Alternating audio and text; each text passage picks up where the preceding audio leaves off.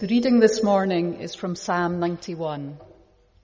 Whoever dwells in the shelter of the Most High will rest in the shadow of the Almighty.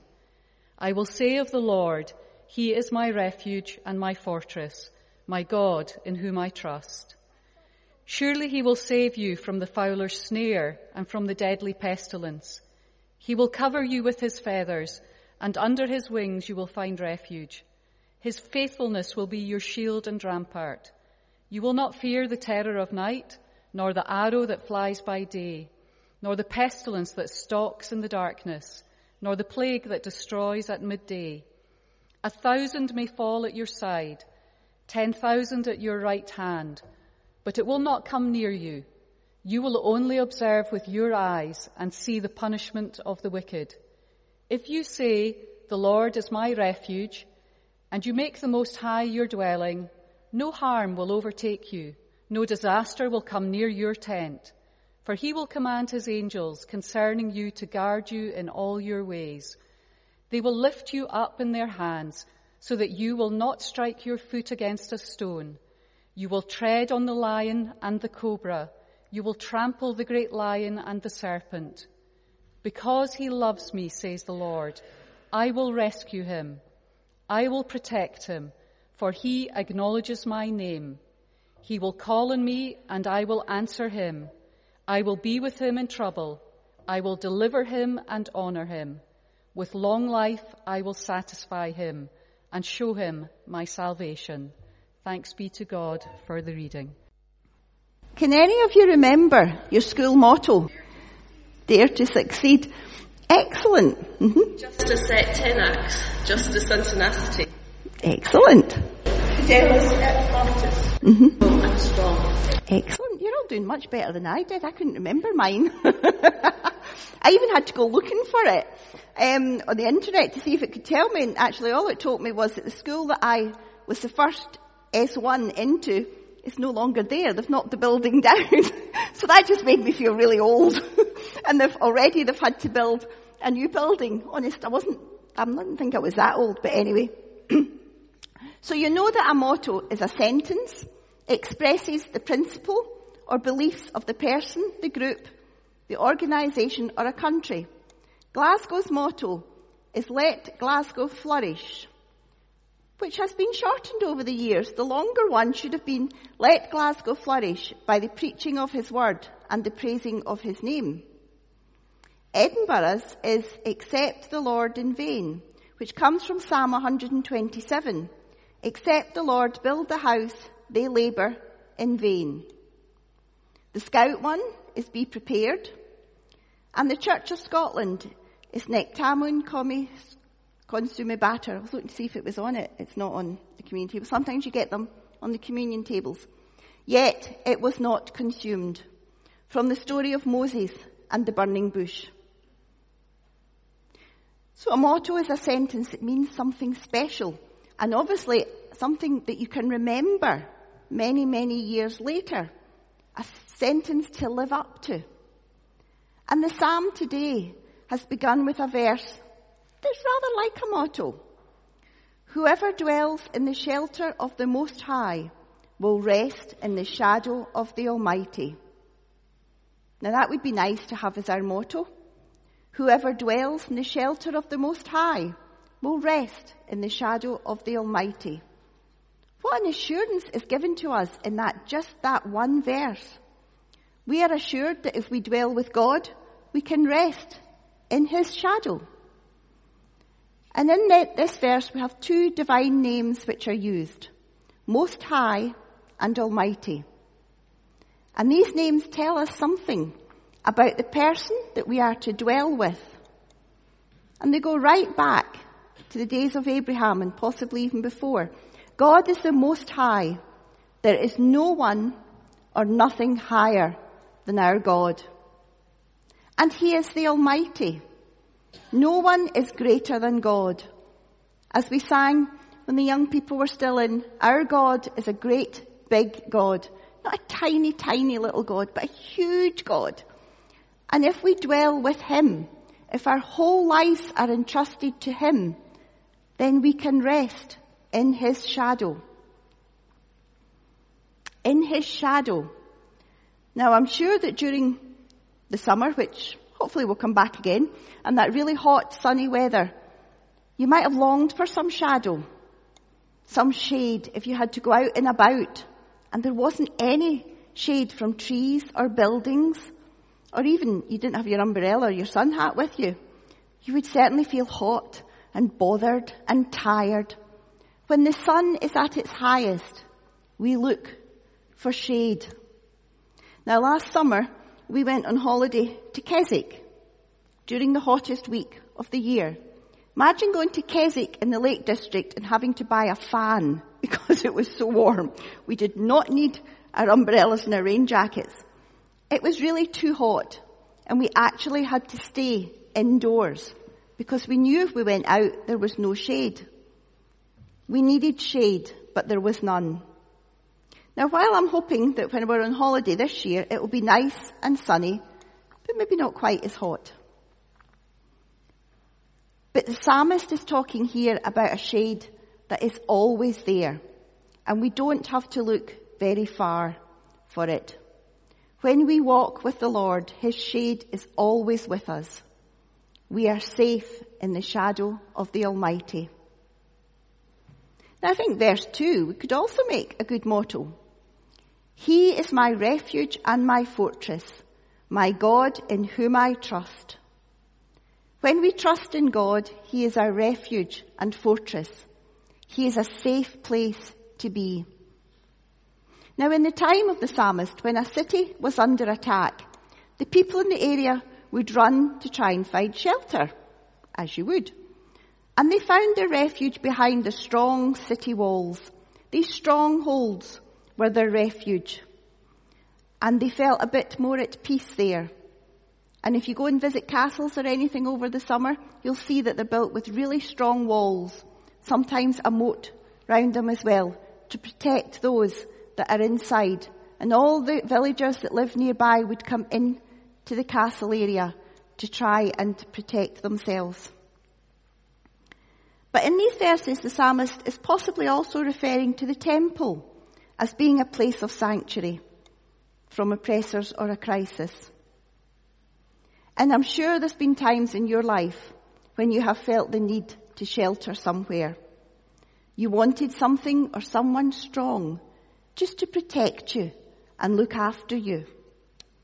Well, here we're reminded in the psalm that God is that refuge. And these two verses set the tone for the psalm. And they're good verses for us to remember in a time of uncertainty and change. And we know that we're living in such a time of uncertainty and change. God is our ever-present shelter in the storms of life, constant shadow that cools us when we face the heat of trials. We can always trust God. Perhaps especially it's important to trust God when we can't see his hand at work, when we don't know what he's doing in our life. We need to trust him. We rest under the shadow of the Almighty. And then we walk behind the shield of God's power. The next few verses are filled with imagery of lots of dangers that might happen and the protection that can be found in God. The images are striking and they give quite a picture of quite a list of dangers that the believer in ancient Israel might face. Dangers that would produce anxiety and fear. The first danger spoken of is the fowler's snare. Now, the fowler was a professional bird catcher, and his snare could be a net, a throw stick, or an arrow. Being caught in some kind of trap is certainly a real danger. And you know, sometimes we feel trapped and caught. Hopefully not in a physical trap, but trapped in life. Our job, our circumstances, our families, or with our friends. We can't see any way out. We feel trapped in that fowler's snare. Then it talks about deadly pestilence. Well, we all know about deadly pestilence after the last few years. We know how such a tiny, tiny virus spreads so quickly and causes us real fear and real anxiety and upturns our life so much. Then we have the terror of the night. And as we spoke with the young folk, that darkness that can fall upon us and we can't see any light.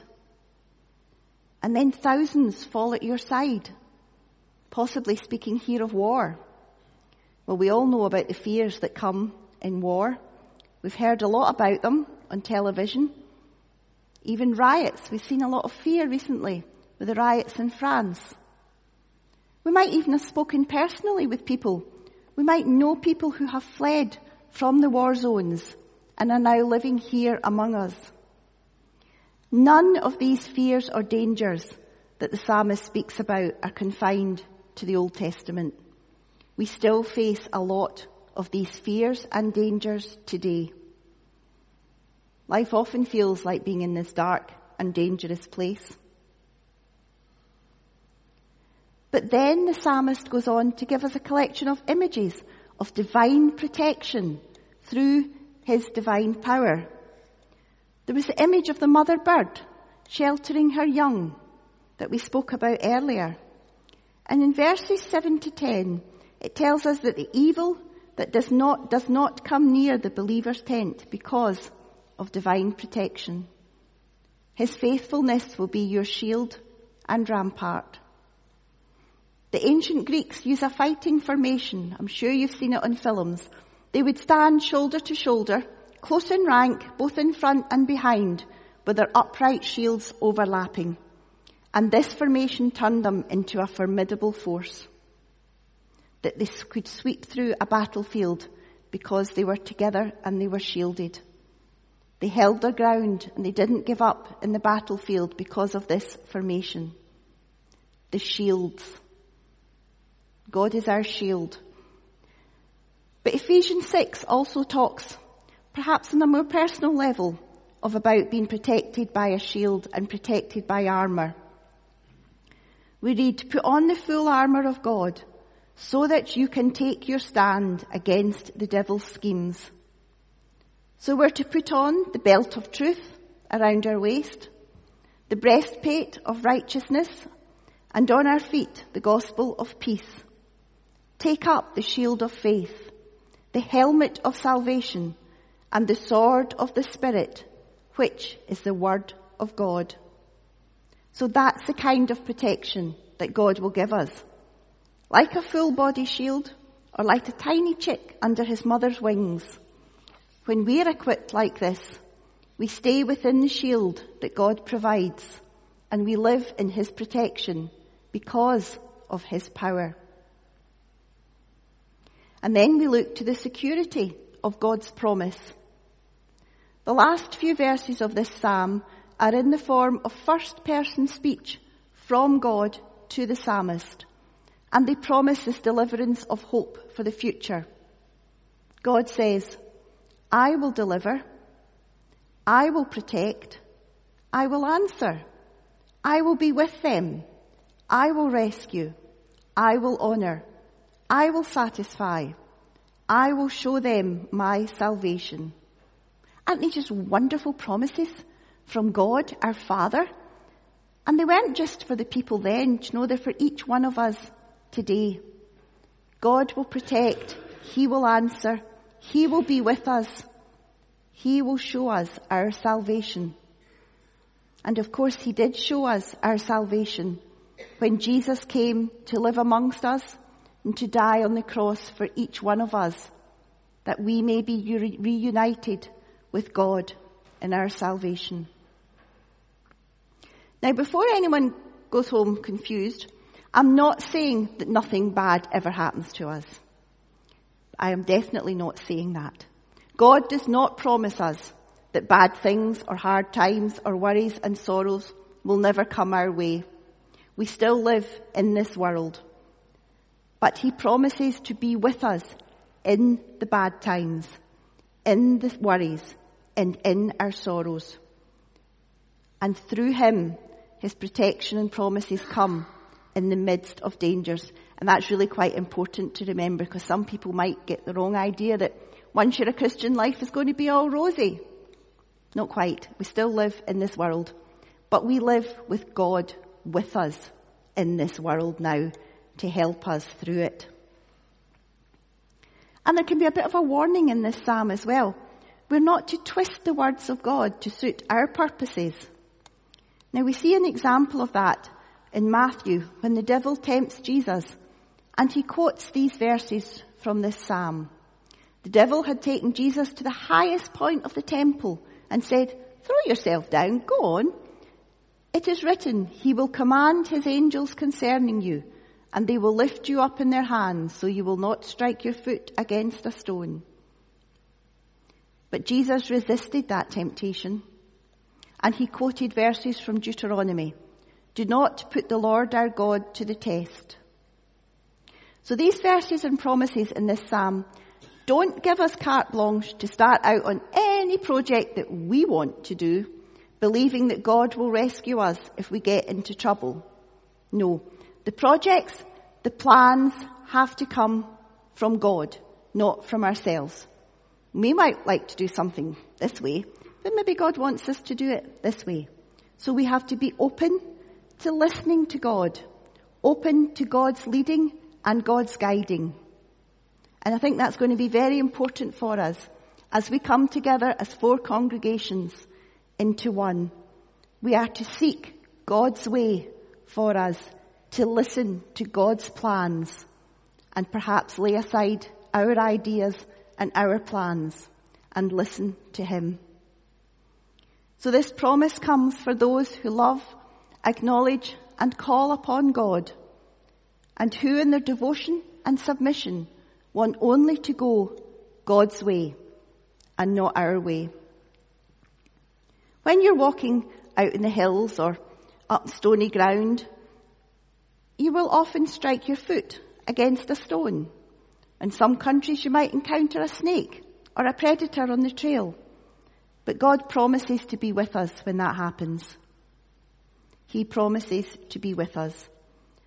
Paul says in Romans, "Who shall separate us from the love of Christ? Shall trouble or hardship or persecution or famine or nakedness or danger or sword? As it is written, for your sake we face death all day long. We are considered as sheep to be slaughtered. No, in all these things we are more than conquerors through him who loved us.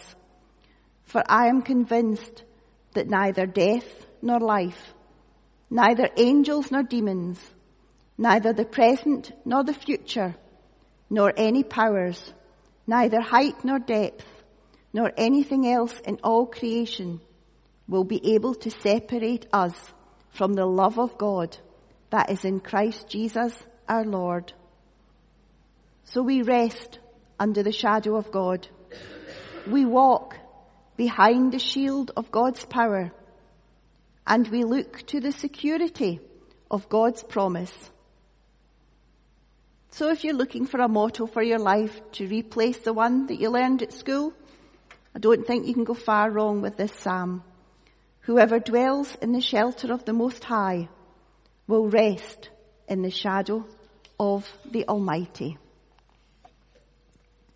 So just as I finish, I'm going to read from this book. These are prayers which have been inspired by the Psalms, and I would like to read the one for today. Abide in Christ. Abide, O my soul. Abide in Christ alone. Remain in intimate union, enduring peace, abundant joy, continual delight. No wandering the wide earth, seeking sanctuary, solace, salvation in interim inns.